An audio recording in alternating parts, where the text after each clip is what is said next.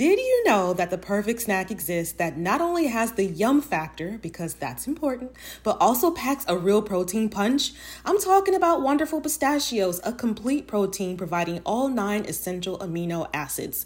Wonderful Pistachios is one of the highest protein nuts. Each 1 ounce serving has 6 grams of protein, giving you over 10% of your daily value. Now that's a snack you can feel really good about. It's hard for me to currently pick a fave because they have several flavors to choose from, including no salt and jalapeno lime options. But if I absolutely had to, I'd say I'm in my no shells Wonderful Pistachios sea salt and vinegar era. It's the ultimate snacking solution for when you need a quick, convenient, and tasty boost of pistachio goodness straight out of the bag. Whether you enjoy the ritual of cracking open each nut or you lean towards the ease of no shells, Wonderful Pistachios has something for everyone. It's time to elevate your snacking game with Wonderful Pistachios. Visit wonderfulpistachios.com to learn more. Everyone knows therapy is great for solving problems, but getting therapy has its own problems too, like finding the right therapist, fitting into their schedule, and of course, the cost. Well, BetterHelp can solve those problems. It's totally online and built around your schedule. It's surprisingly affordable, too. Connect with a credentialed therapist by phone, video, or online chat, all from the comfort of your home.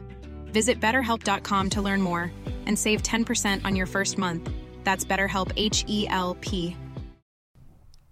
Hey, welcome back for another riveting episode of the Brown Girl Self-Care Podcast. My name is Bree, and I'm the host of this show. This is your first time listening. Thank you so much for checking out the Brown Girl Self-Care Podcast. If you've been rolling with me for some time now, I appreciate you, and I'm so glad that you decided to tune in today. Today, I have an awesome episode. I'm speaking with Rebecca Ferguson.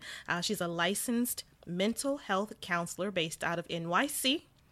And today we're going to be talking about her experiences she has had an incredible life. And I don't want to give too much away, but I will just say her experience being a Black woman growing up in a religious cult. If that's not enough for you to press play or continue listening, I don't know what is, but we talk about her experiences as being, quote unquote, one of the only ones, her struggling with her identity in this religious cult and in this environment, dealing with microaggressions and all kinds of stuff, and how she was able to get back in alignment with herself. So this is a super great episode. Rebecca is so honest and transparent, and I really appreciate her sharing her experience. So I will go ahead and get to it. But I do want to say that this episode was recorded actually quite some time ago, and I kind of goofed. So some of the views that I discuss in this episode, particularly pertaining to yoga and meditation, have since changed. So I would encourage you to listen to this entire episode, and then at the end, I do, for a couple of minutes, just kind of talk about some of my views and how things have changed. So this episode is a little long, but you will get a lot out of it. I'll go ahead and get into it right now. Here you go. Hey, Rebecca, how you doing? I'm good. How are you? Great. I'm doing fantastic. Thanks so much for joining me today. I really appreciate your time. Why don't you take a second before we dive in and introduce yourself? Thank you so much for having me on. So as far as my background, my name is Rebecca Ferguson. I'm a licensed mental health counselor with about 11 years of experience working with people that have different mental health conditions, from depression to anxiety, PTSD, and other, severe and persistent mental illnesses. I have also done a lot of background training in dialectical behavior therapy skills and cognitive behavioral therapy skills. So I really try to apply that to people suffering from various conditions, and specifically religious identity conflicts, issues with self-esteem, and complex personal struggles related to racial and ethnic injustices. So I'm based out of New York City. I've been here actually for 3 years. Before that, I lived in Southeast Massachusetts, and before that, I lived in upstate New York. All right. Perfect. So, you sent me an email, and I was instantly wanted to hear your story. You just have a lot. You have a lot. You've experienced a lot. I'm sure you surely know a lot. And I'm excited to have the listeners learn more about you, learn more about your history, and also get some great takeaways. So, the thing that stood out to me amongst everything that you said in your email, I'm just going to read this if it's okay, the exact quote is, you said you were born and raised in an evangelical Christian society that you later came to realize met all the standards for a cult, including the resulting effects of homeschooling and isolation. Yes. That right there is a lot. Let's go ahead and talk about that if you're okay with that. I want to know more about, so you said you were born and raised in this society, this Christian society that basically you realize it was, can I just say it was basically a cult? Can you tell me more about that? Sure. So how I ended up, so I was born in upstate New York, and how my family ended up there is because there was this person in Florida where my parents met each other, and they were successful there. They were actually working at Kennedy Space Center, but they met this person who decided that he said that God told him that everyone should move to upstate New York and kind of form their own community. And so, on one hand, I think for a lot of people that were in that group, that felt good. It felt like, okay, I'm going to fit in somewhere. For my mom in particular, and I was not born at that time, but I know for her in particular, she was very close to her family. So that was an odd experience to just up and leave her family without really having a lot of explanation that made sense for them. But anyway, so they moved to this little isolated place in upstate New York that was extremely predominantly like white neighborhood, which led to a lot of discrimination for my dad on his job, which then like trickled down into like more stress within the home. And so I think for me as an adult, as I started to like process a lot of these issues, and really started to look at the impact that this whole decision that was supposedly, made by God, according to the person, the person who said this, just really thinking about how it affected my family and how it affects us currently, and just really feeling like angry about it, and having to really go through that whole process of really talking about it, because it was not easy to talk about. But I think for me to address that issue, that was the only way I ever actually got to a place where I actually, felt like I was living my life that the way I was supposed to be living it, and not like this prescription. It seemed like before it was this prescription that was someone else's prescription, but I was taking it and it didn't feel right. It felt messy. It didn't feel authentic. It felt constantly like stress riddled and anxiety riddled. And what am I doing? And granted, those feelings persist in different situations, but I just mean as a baseline, that was my life for a while. And I really had to figure out what that was about. And doing that, that's where I really had to go back and address this issue of this group that turned out to be a cult. My. Wow. So, like, can you give me an age range of, I think you said you weren't born when they first moved to, what was it, New York, upstate New York? Yes. So, okay. Yes. So this was they moved there, I want to say in the late 70s. I was born, I was born in like the early 80s. So I was born in upstate New York, and that's where I grew up until, I went to college, which was not something I planned to do, but at the time I just knew I needed something different. So I ended up going away. But I was born at home, like I was born upstate, and me and my younger sister, but all my other siblings, which I have 3 that were born to my parents and then 1 half sister, they were born in Florida, the other 3. Wow. So like what age did you, and we're going to go back, but ultimately what age were you when you kind of started to break away? I would say I was probably 18, because that's when I had no idea what I had originally, because I love makeup and I like hair and I'm like interested in all of those things. And so when I was in high school, my goal was to just go to cosmetology school. I wanted to go to cosmetology school. I wanted to do makeup.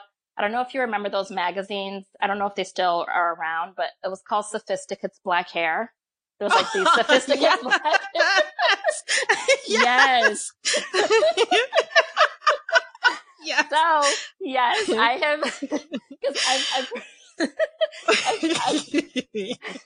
I pretty much, sorry. like, no, it's okay, but that was like my thing. I used to, like, I pretty much worked on and off since I was 11, and I used to like be so excited on like payday to like, I was going to go get the new Sophisticates Black Hair magazine, and I would just look at like how people were doing their hair and like different makeup trends. And so that's what I really wanted to do.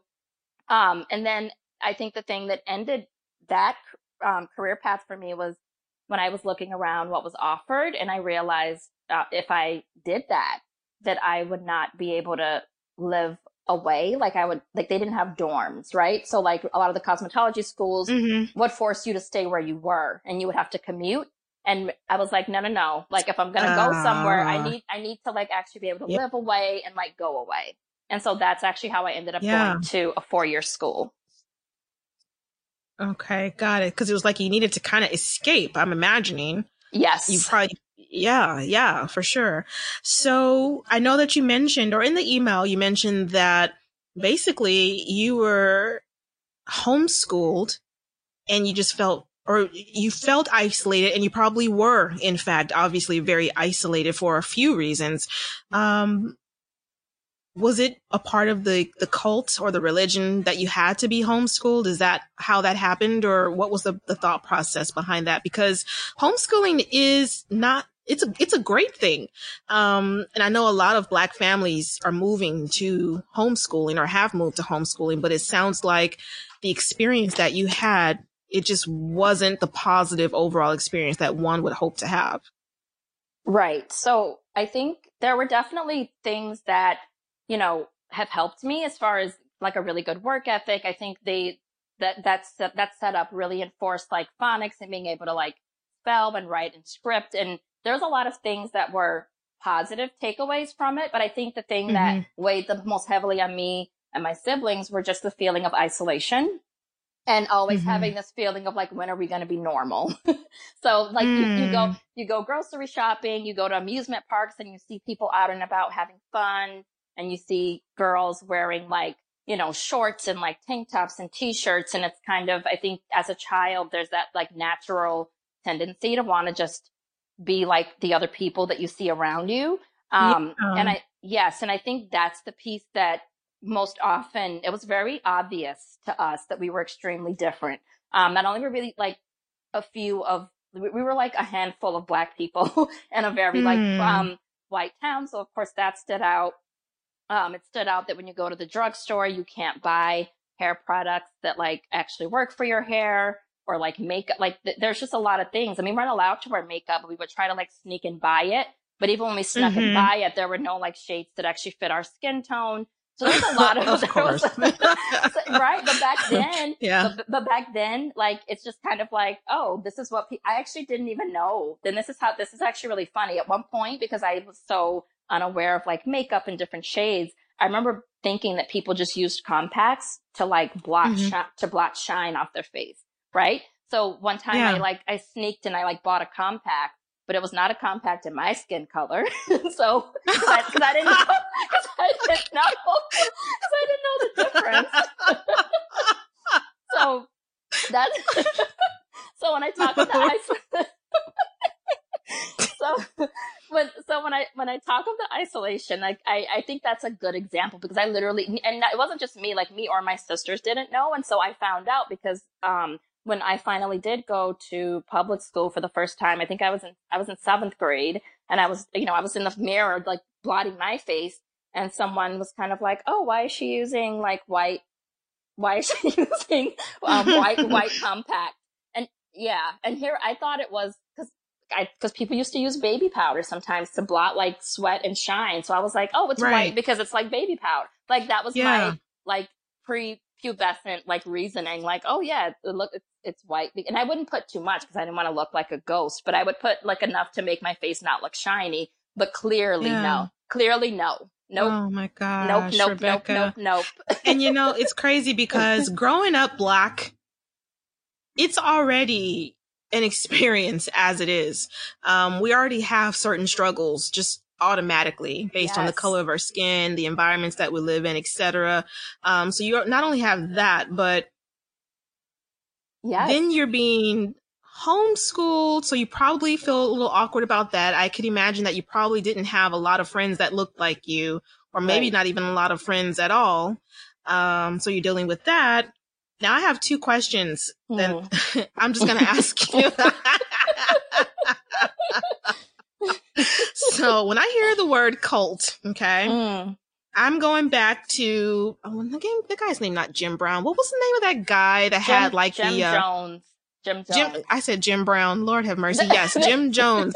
So my two questions are: number one, was there any Kool-Aid involved? And number two, were you walking around? I just get, when you're talking, I get this whole Little House on the Prairie vibe, where you're walking around with like this pilgrim hat on, and you have on long sleeve shirt and a long sleeve, or like a skirt down to your ankles, and like some like Birkenstocks or something like that. Like, so, and I'm not trying to make light of your situation, obviously. But can you tell me, first of all, about the Kool-Aid, and was there Kool-Aid in the clothes? And then tell me more about what made this a cult in your eyes. So the good thing is, by the time I was old enough to remember, so a lot of what I'm talking. So okay, let me backtrack. So my parents came up here with this group, and then they actually, my father and my mother realized what was happening. One of the things I think that made them realize this was a lie was the fact that this person was kind of like, oh, we're going to move to upstate New York. We're going to build like a community building where we're all going to worship and just share this space. And then what ended up happening is him and his family ended up moving into that building that like everyone else had put their money and time and resources into. And not only that, like they found out he was like stealing their tithes and offerings. But wow. And before that happened too, and when when there were concerns that were brought up from my parents, they were shamed, like, and they were kind of, I think he was, this person called my dad something to the effect of kind of like, oh, don't listen, because my dad had stood up in the group and kind of spoken out against, because the leader had said it's better to receive than to give. He flipped, like it's better to give than to receive, and was like, no, it's actually better to receive than to give. And so when my father said something, he said, oh, don't listen to him. He's a Korah spirit. And so, which I guess for people that are in that community, like calling someone a Korah spirit is it's like a very derogatory, like negative thing, pretty much, to say that you shouldn't trust this person. And so, oh, wow. Yeah. And so, all that to say that because I've always been very curious about like religious groups and like how people think in groups and move and make really like seemingly like drastic decisions in groups. And so when I started to look more into cults, and like Jim Jones is a great example, and thankfully there was no Kool-Aid, as far as I know, like no one was killed. Like, great. Thank God nobody died. Yes. But there was definitely that very come into our group. We're going to like love bomb you, and we're going to set really like strict hierarchies, right? And then this leader is going to say that I'm the communicator with God, and God told me to do this. God told me to move to upstate New York.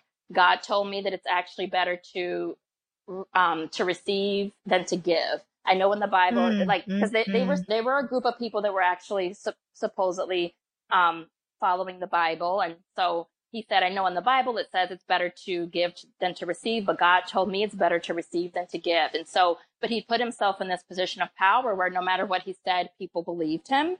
And so that, and I, just the fact that he said this, and then my parents, and this is where I think women really have to trust their intuition and their gut, because my mom never wanted to move to upstate New York. She never wanted to quit the Kennedy Space Center. That's where her and my dad met. But my father was a little bit more like, I think we should do this. And so they went there, and come to find out it was a big sham. I mean, they pretty much ended up separating from that group, but then a lot of those practices continued. So even after they were no longer part of that group, the homeschooling continued, the wearing the long skirts and no makeup and no earrings continued. And I think if people, but I think the thing that's most harmful that continued is just like the isolation and those patterns of just really wanting to have like ultimate control over like everything, and not allowing for individual personalities and individual like experiences to thrive. So how did that shape you as you began to go from being a baby to, obviously a toddler, then a small child, and then now you're entering your young womanhood? So how did that shape you as a young woman? It just always, I think I've always, probably to the annoyance of a lot of people, and maybe, I think to people in my family, it's always made me very skeptical and just questioning of things. I think when I was little, there was always, for me, like, because of the group that we grew up in and that experience, religious experience, there always was a double standard in society. This is a problem at large. Obviously, this is nothing new. But me as a child, not knowing that and not really knowing the language to speak to that, there was always different standards for my brothers and for my sisters and I. And so I would always ask questions about that. I mean, at one point, we were vegetarian, and like my brothers somehow were able to eat meat before us. And I was like, well, why can they eat?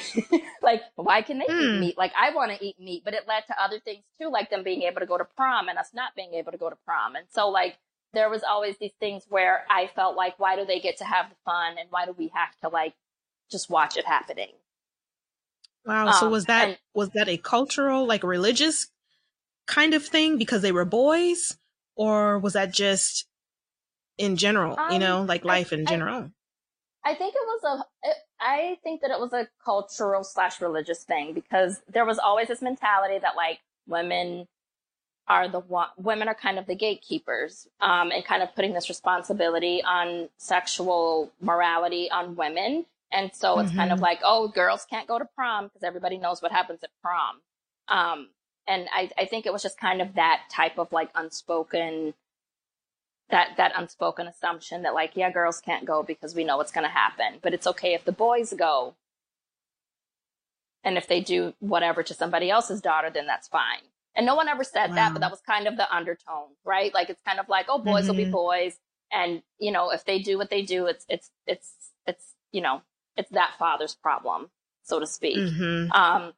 And so stuff like that, I've always paid close attention to. It's really shaped how I, and I think just because everyone has blind spots, obviously, like we all have these blind spots in our personalities. And I think I've always just tried to question like my own. And I think when some of the tension that happened that kind of made me want to leave my house is because I felt like it was getting to a point where we just weren't on the same page. And I just felt like, okay, we need to like, we need some space. We need some space. Yeah, that makes complete sense. So a part of your message, you mentioned that, and I want to kind of talk about this. You've mentioned it before too on this during the session, that you were primarily in a white environment, which has its own set of challenges, yes. But then you add the whole religious and cultish kind of situation to it, and it's just all over the place. But what was that like, being a young Black girl and just being in such a sea of white people and not necessarily having a lot of reflections of you for like the type of hair you have, perhaps, or your skin color, or, things that quote unquote Black people kind of are naturally drawn to just as we are, you know what I mean? What was it like to just be thrust upon this sea of whiteness and trying to gain your sense of identity?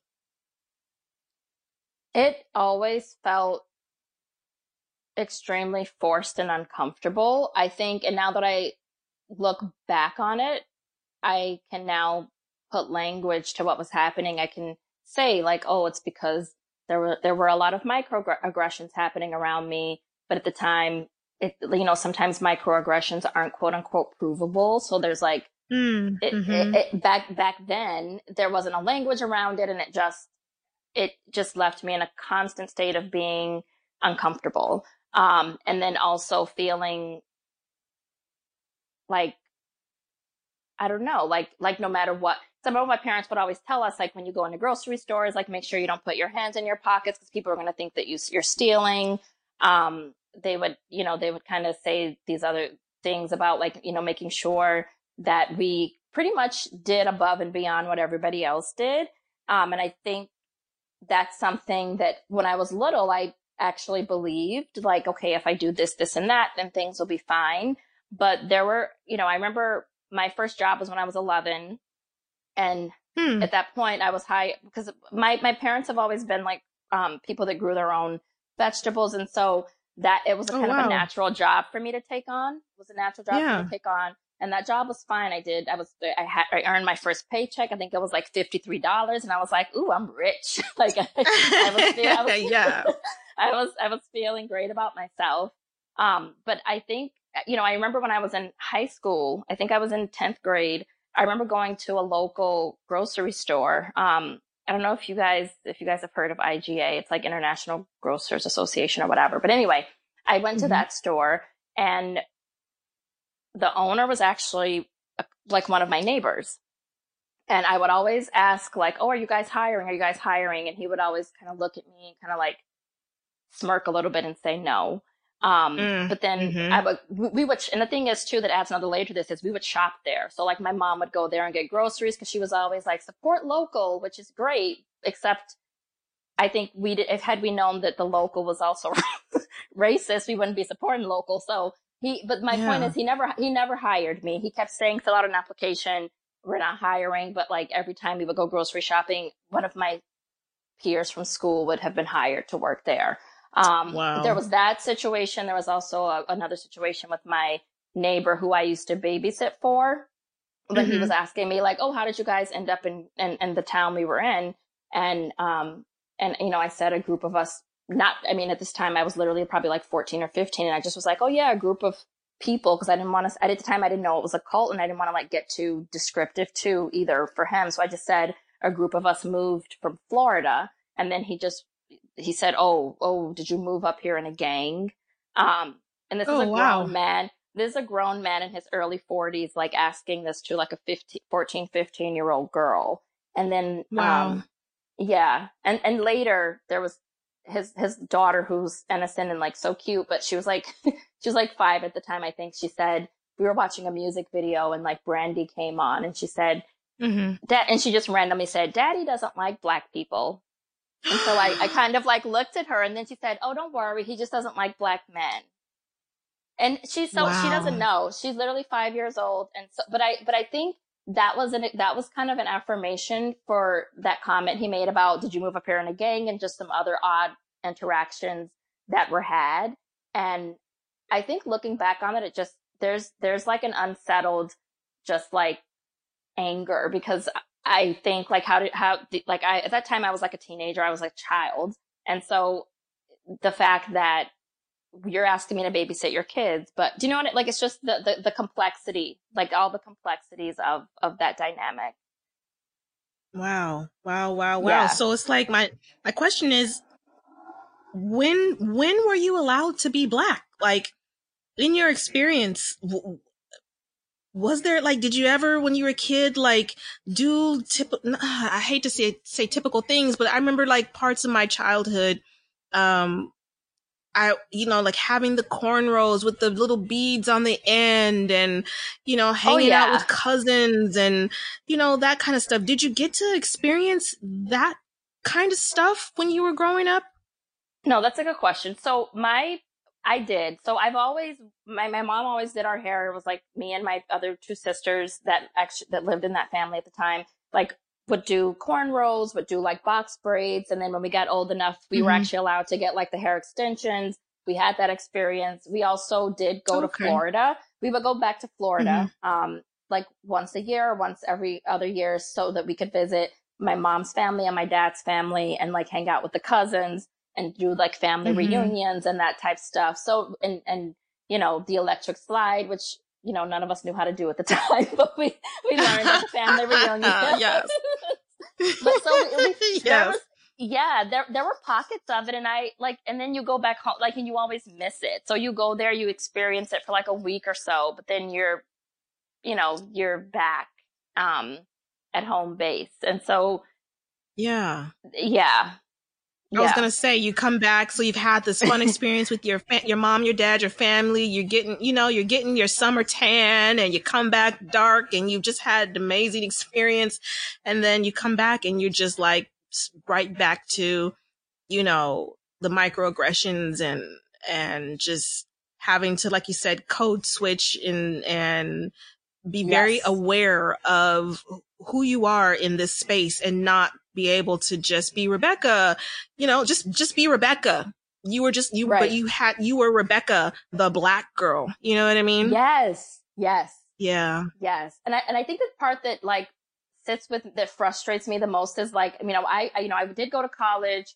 I've been through my own work, like my own personal work, to kind of figure out a person that I'm happy with and where I feel happy. But I feel like my parents are still, and it bothers me because I want them to be happy, but I feel like because of when I look at cults and study them, they all go back to the foundation of white supremacy to me. And to me, all I see when I see how they're functioning right now is I feel like they have been abused by the systematic white supremacy for so long, but because they are super religious, there's like a blinder where they don't see the connection. And that's been really hard to accept. Because I have a great relationship with them now.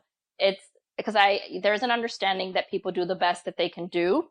I think my frustration and anger is a lot more, and people may say like, oh, because it's easier not to be mad at your parents. No, I've been mad at them and I've talked to them. Like, I've been through that stage, but I think what I end up with is just their overall like anger at the system that created this. And when you look at, when you really look at cults, whether it's Jim Jones or like other evangelical cults, they really function in the same way that, in the systematic same way that like white supremacy does. And they were started in essence in this country by that same, like the Ku Klux Klan, like they all function in the same way. And I think it's hard for people to see that because it's hard to see that because religion is so personal.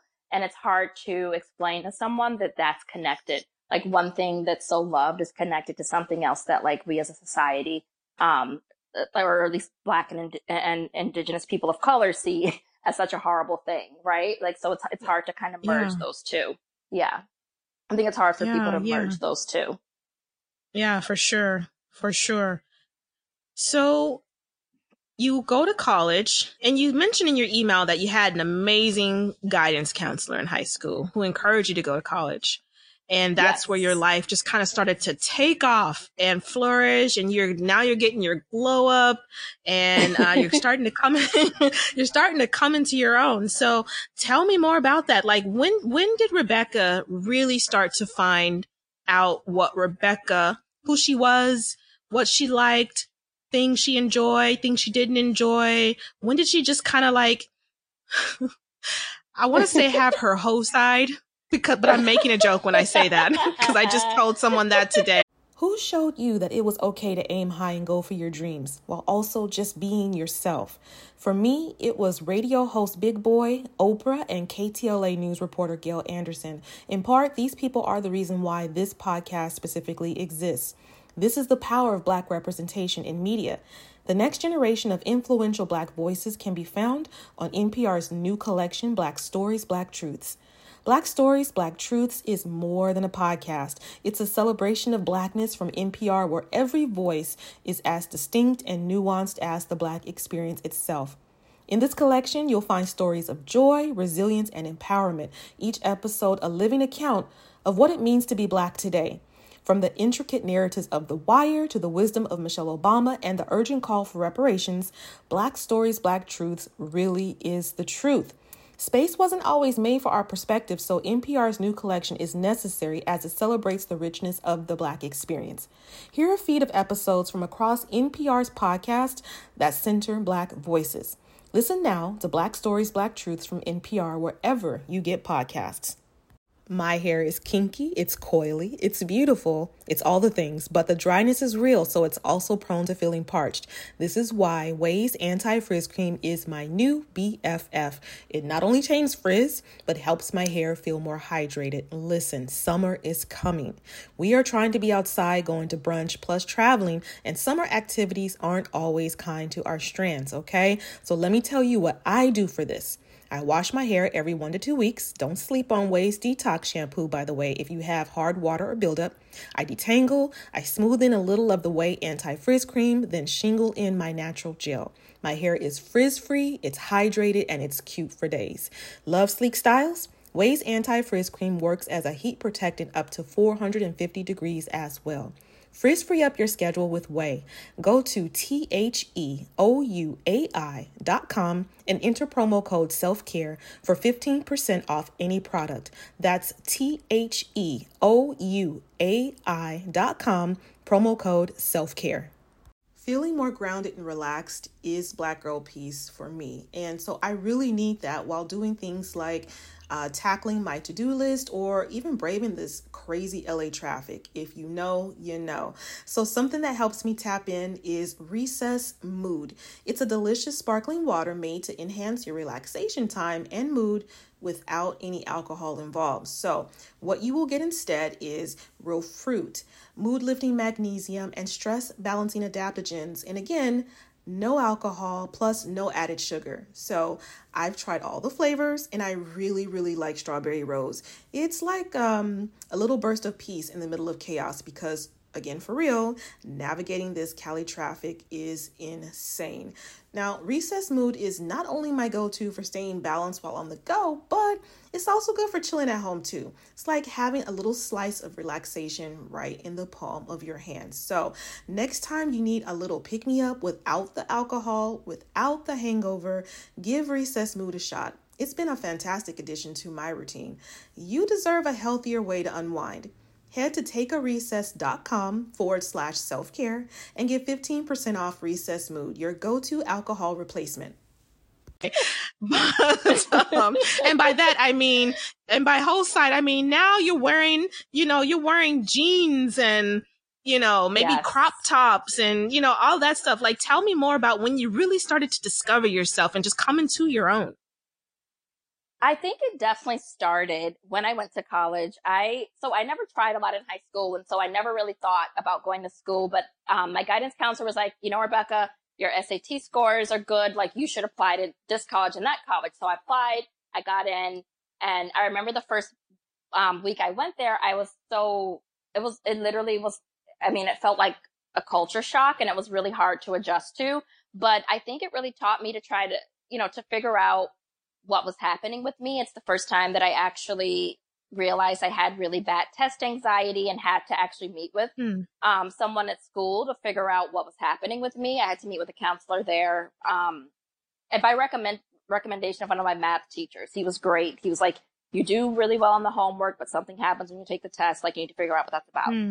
So I did that. And that really led to me, having to do a lot more interpersonal work. And I think it actually came to, I feel like I got my glow up when I turned, I went to this institute it's called Kripalu. It's actually like a wellness center in the Berkshires, but they do a lot of yoga workshops and a lot of healing workshops. And I remember there was one quote they said that really stuck with me. I think because I realized I was like, I'm not doing this. But I was like, this is not happening. But they said this quote where they were like, at some point, your thoughts and your beliefs and your actions need to line up, right? Like, they're never going to be completely linear, but when you figure out who you are and what you think and what you believe in, you need to make sure that to the best of your ability, what you're doing actually aligns with that. And I think that's when I really realized, because I always identified myself as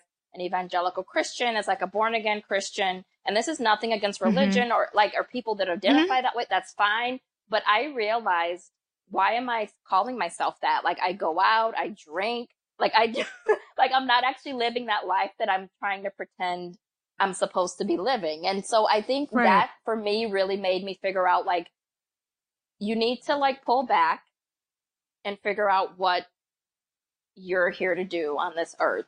Like, you need to figure out who God is separate from what evangelical Christianity said. Like, you need to figure that out, and it's a process, but you need to figure out a way to live your life in a way that actually feels like it fits. Because up until then, it never felt like it fit. It just always felt like I was trying to, like, it's like it just never felt like my life. It felt like I was living something that was prescribed for someone else. Gosh, so you said at some point your thoughts, actions, and beliefs need to line up. Yeah. Yes. And we're human, so they're never going to, yeah, and I mean, obviously they're never going to line up in a complete linear way, but I think there doesn't need to be drastic, like, peaks and spikes either. And at one point, that's what it felt like. That's when I kind of had a moment of like, okay, like, what, Rebecca, what are you doing? Like, what's happening? No, yeah, I completely get that. I'm sorry, did I cut you off? What were you going to say? No, go ahead. I was done. Okay. Yeah, no, I completely agree. And I think sometimes we get to that point at some point, some maybe sooner than others, but when your thoughts and beliefs and actions line up, I think that's when you're more so just kind of like in the right flow of your life. Right. You kind of on this certain path, and things they're not easy, but they're a little bit easier, because you kind of know where you're headed. But when you're kind of all over the place, I think that's when you're just a little more, I think life is just a little more challenging when things don't quite line up, because they're so at odds. As much as we don't maybe believe it, like, you may think, for example, like, you'll think, let's say I am so smart and I can do anything. Like, in other words, like an affirmation, like if you're thinking, I'm so smart and I can do anything I put my mind to. But then in your actions, you're saying other negative things, or you're not really doing those types of things that kind of confirm your thoughts or beliefs about yourself. When those things don't jive, I think that's where confusion sets in, and your life is just you're just at odds with yourself. Right. If that makes any sense. No, it does. Yeah. And it's exactly, like things are all like not in alignment, and you feel it. It's a very tangible experience. Yeah. But I think that's also part of our culture too. Like, there's a lot of distractions happening, and so it's very easy to not do the reflective work to get to that point. You know what I mean? Like, it's very easy to, like, just avoid doing it, because it's not easy. And even when you are living a life where your thoughts and beliefs and actions sort of line up, like, it doesn't mean it's an easy life, but it just feels more like easeful, even though it's not easy. Yeah. Yeah. Yes. Yeah. I completely agree with that. I'm like nodding my head. You can't see me, but I'm totally nodding my head, and I'm in agreement with you, because it's so true. I feel like my life is just a little more balanced when everything is just in alignment, one accord, and it just makes sense. It makes sense. I think I'm less anxious during those times as well. Yes. When I just, for me, because my anxiety, I tend to get a little more stressed, out of control, or anxious, or whatever, when one of the three is just like not in alignment with everything else. So that makes complete sense. I love that quote. But and it doesn't come intuitively though, right? Like, it's almost like you have to pull back to figure out which part's not in alignment. Like, you have to, like, pull back, right, to figure out what's not because it's like, you're like, okay, I'm saying this thing, but am I really feeling this way? And do my actions really, like, who am I trying to fool? Like, why am I? It's like, kind of like, I feel like when I'm not in alignment, you're like, okay, it's either who am I trying to impress, or who do I think I'm kidding? You know what I'm saying? Am I just saying certain things because I want the approval of someone else, but I really secretly do XYZ or feel XYZ, even though I say, you know what I mean? It's just, I don't know if I'm making any sense, but yeah. No, absolutely. You really have to be, I think that's where self-awareness kind of comes in. And I didn't really become very self-aware. I mean, actually, no, I take that back. I've always been very, very self-aware.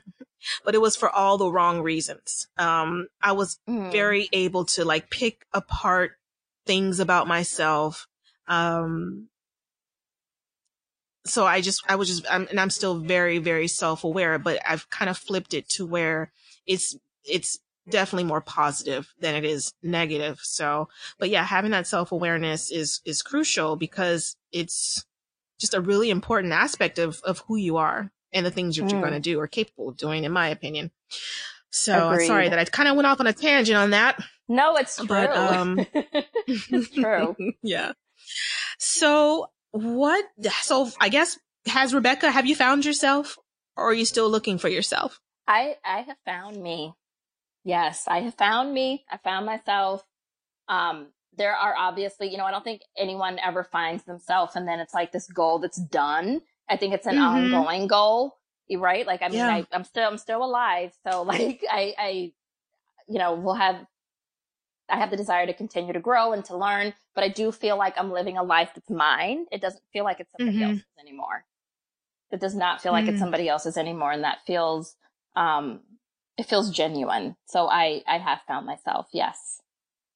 Were there any techniques or exercises or routines or self-care regimens or anything that kind of helped you in this journey to finding yourself?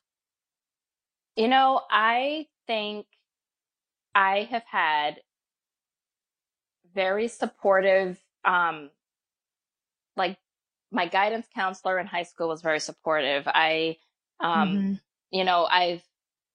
I've really engaged in like work with like mind body exercises, which at the time, doing yoga, because of my background, I was always taught yoga was like not okay. And that it was, you don't know. My gosh. Yes.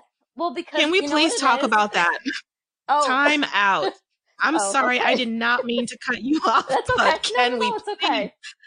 Yes, Rebecca, please. Let's talk about that really quickly because right now I am at odds with that whole thing. See, I am a Christian and, I was always like yoga. No. But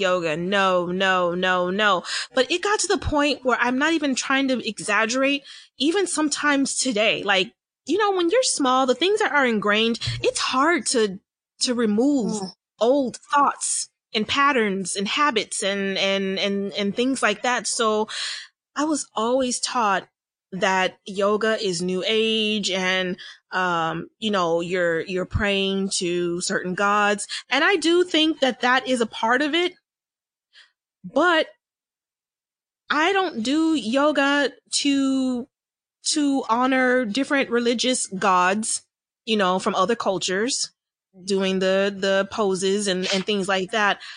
I am doing yoga so that I can actually move my body.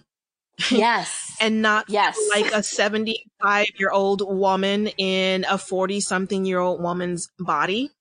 Yes. The same thing with meditation. Meditation is bad. Yoga is bad. And I still even struggle to even call it those things. Like, for example, I don't say meditate a lot.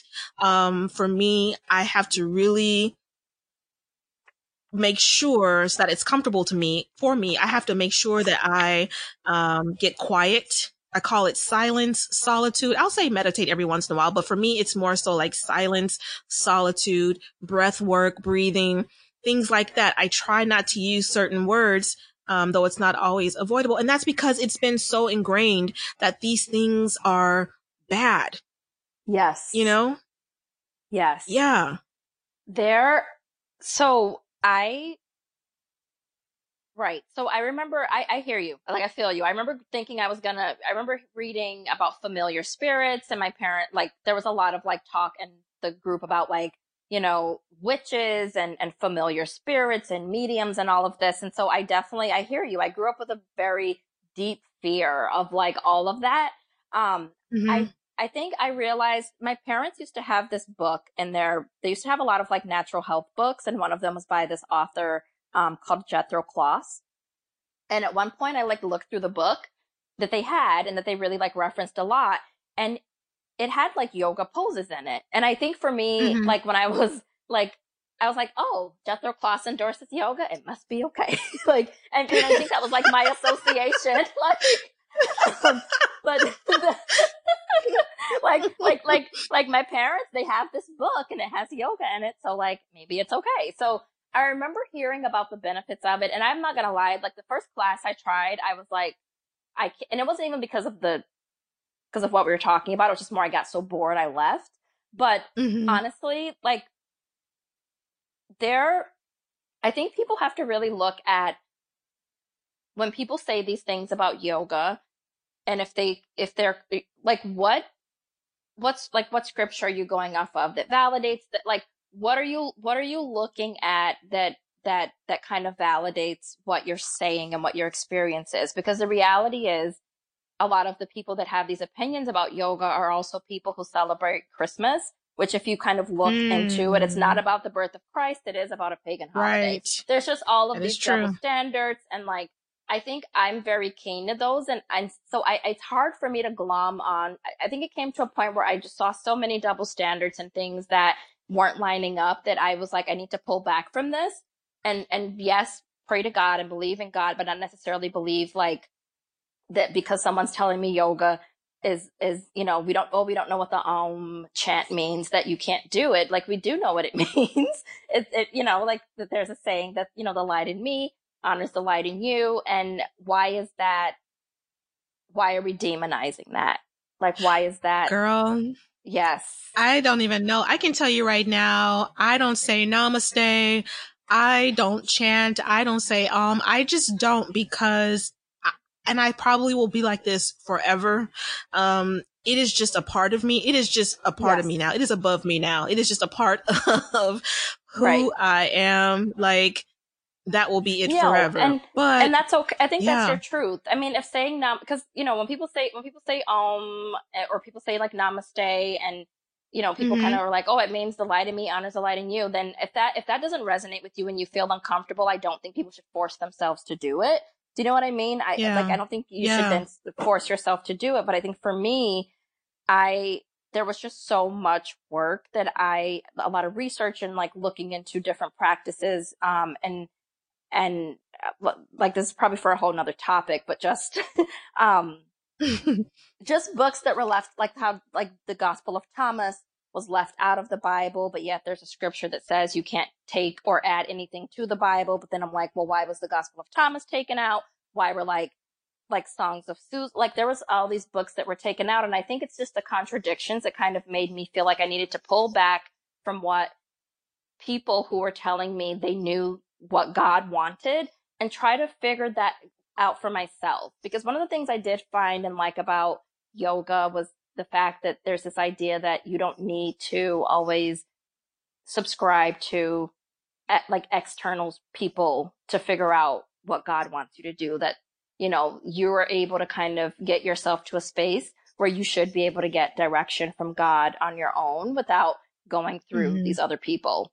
You know what because like historically, that sometimes actually ended up in really abusive and oppressive situations. And I did like that. And it's not a non-belief in God. I think it's just rethinking about how we connect to God.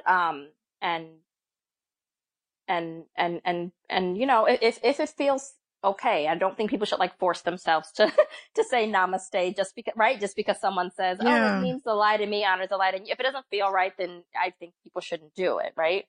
Yeah, I'm like those devil worshippers talking about namaste. I'm not saying that. I'm not saying it because I don't know what I'm conjuring up, right? Like, I don't know what I'm conjuring up.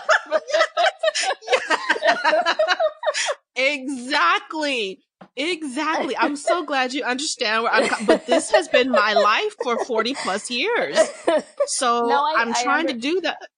Yeah, I'm trying to do that work of really figuring out my beliefs and what I truly believe. You know what I'm saying? And trying to unlearn, like, for example, how, like, I don't even go to church anymore, which is a whole nother story, but I don't feel like I have to go to church anymore. I don't feel like I have to tithe. You know what I'm saying? I don't feel like that's something that God is telling me to do. I have my relationship with God. I pray to God and, Yes. you know, and all that stuff. But there's just some things I've started to kind of break away from, even though they were a part of my life for so many years. So I'm still in a very awakening, learning Bree. And like you said, it's not like a destination like, oh, okay, now I know Rebecca and this is everything. Here's a whole list of 1,000 things I know about myself and I have arrived, you know? It's Yes. not that at Right. all. It's definitely an ongoing, you know, because the older we get, our situations change. We become and evolve into different people with every stage of our life. And I think that's a beautiful thing. But yeah, just that whole yoga thing. And I have always struggled with that, like always struggled with that and just different things like that. Now, and the same thing with like chakras and crystals and all that stuff. That for me is still like a huge, like red strobing light. You know what I'm saying? Like I don't ever do any of that kind of stuff. But I'm slowly starting to really figure out what's good for me and what I feel like God is telling me to do and who God is telling me to be. So I completely understand where you're coming from with all that. You just hit the nail on the head with that one. Yes, and it's hard because I feel like in our society, like in our like religious societies and religious cultures, it's very subversive to say what I'm saying, even though I'm not saying anything. I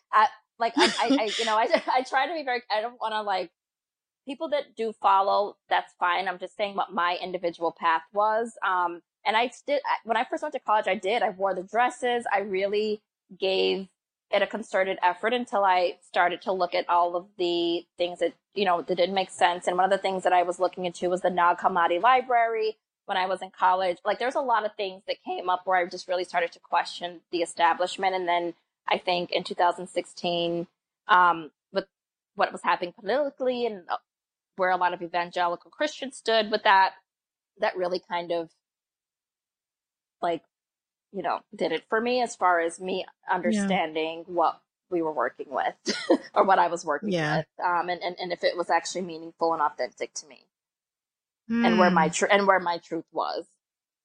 I think that's so important. Like these days, it's just like all about your truth.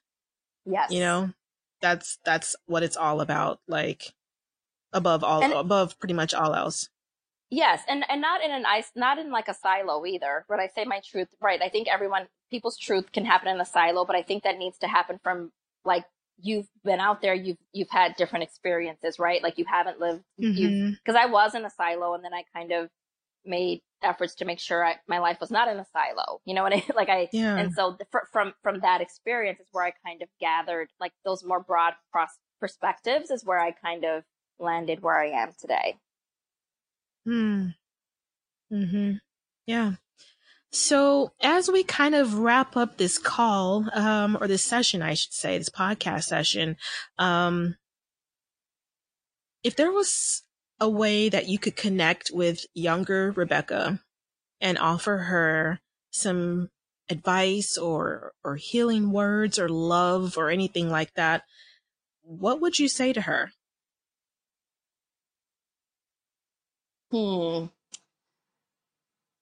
I think one of the things that I would say is that you don't have to keep asking yourself what you need to change for people to like you.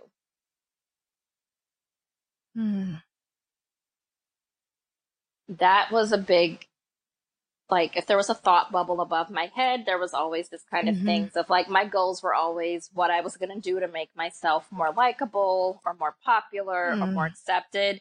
That was a running theme. It kind of, and so I think I would tell little Rebecca that, you don't have to do that. I think at that point, if I could have, I would have liked to see me plug more into things that I was interested in and make that more the center instead of me centering all of the like chaos and like difficulties I was having. Cause I am also a very anxious person. And so I like to fix things. And so it was kind of like, okay, what do I need to do to make people like me? What do I need to do to make this happen? And that's not the life of a child. Like that's not a childhood. Right. So I would No. tell Rebecca to stop doing that and to start like plugging into things that I like, start putting my energy more towards the things I found enjoyable, like singing Mm. and animals and just like I've always loved, which is gonna probably sound funny, but I've always loved like horror movies and like amusement parks. Like I've always loved those things, and so like I just Hmm. trying to center things that I like instead of centering all the things that are wrong with me and like what I need to do to fix them. Mm. I think that's excellent advice, Rebecca. And it's something definitely that even older Rebecca and pretty much anyone that's listening can really connect with that message that you would give to your younger self. Well, Yeah. that's basically our time. I want to thank you so very much for joining me on this session today, Rebecca. Thank you, Brie, for having me. Thank you. I appreciate it. That is it for this week's episode. I want to thank again Rebecca for being so awesome and sharing her story. I learned so much in just that short amount of time, and it really helped me. These episodes, I'm hoping, are helping you too, but they really helped me just to learn more about myself, think a little differently, stretch, mentally, just my beliefs and things like that. So I'm so honored that she is a part of my journey of learning. So I wanted to just really quickly before I wrap up just say that since this episode was recorded, which was a few months ago, the reason why I wanted to just kind of do an update is because I feel like I need to be authentic. I need to just be honest about the things that I share on the show as much as I possibly can. And one of the things that jumped out to me when I went back and re-listened to this episode was how I was saying, I was struggling with doing yoga, with meditation, things like that, and that is true. But what has definitely changed for me is that now I'm like just pretty much solid on the fact that for my faith journey, for my walk with God, I do not do yoga and I don't do what is traditionally known as meditation. For me, meditating is meditating, on God's word. So what would look like mainstream meditation for me would just be more so what I've always done, being still, being quiet, taking time to think and reflect and things like that. And then as far as yoga, that's just something that I've ultimately decided that I will not do. I feel like God has steered me away from that for me and for my journey. And so I just wanted to share that and just be upfront and say that, because again, as of this recording that I did with Rebecca, I just wasn't sure what direction I was supposed to be going in, and I was leaning more towards doing that, but things have been confirmed that for me, for my walk, they're just not for me. So I wanted to make sure that I mentioned that. I hope that you enjoyed this week's episode. If you have any questions, you can always email me at connect@browngirlselfcare.com or hit me up on Instagram or Facebook. And with that, I hope you have a wonderful week, and I will see you on the next episode.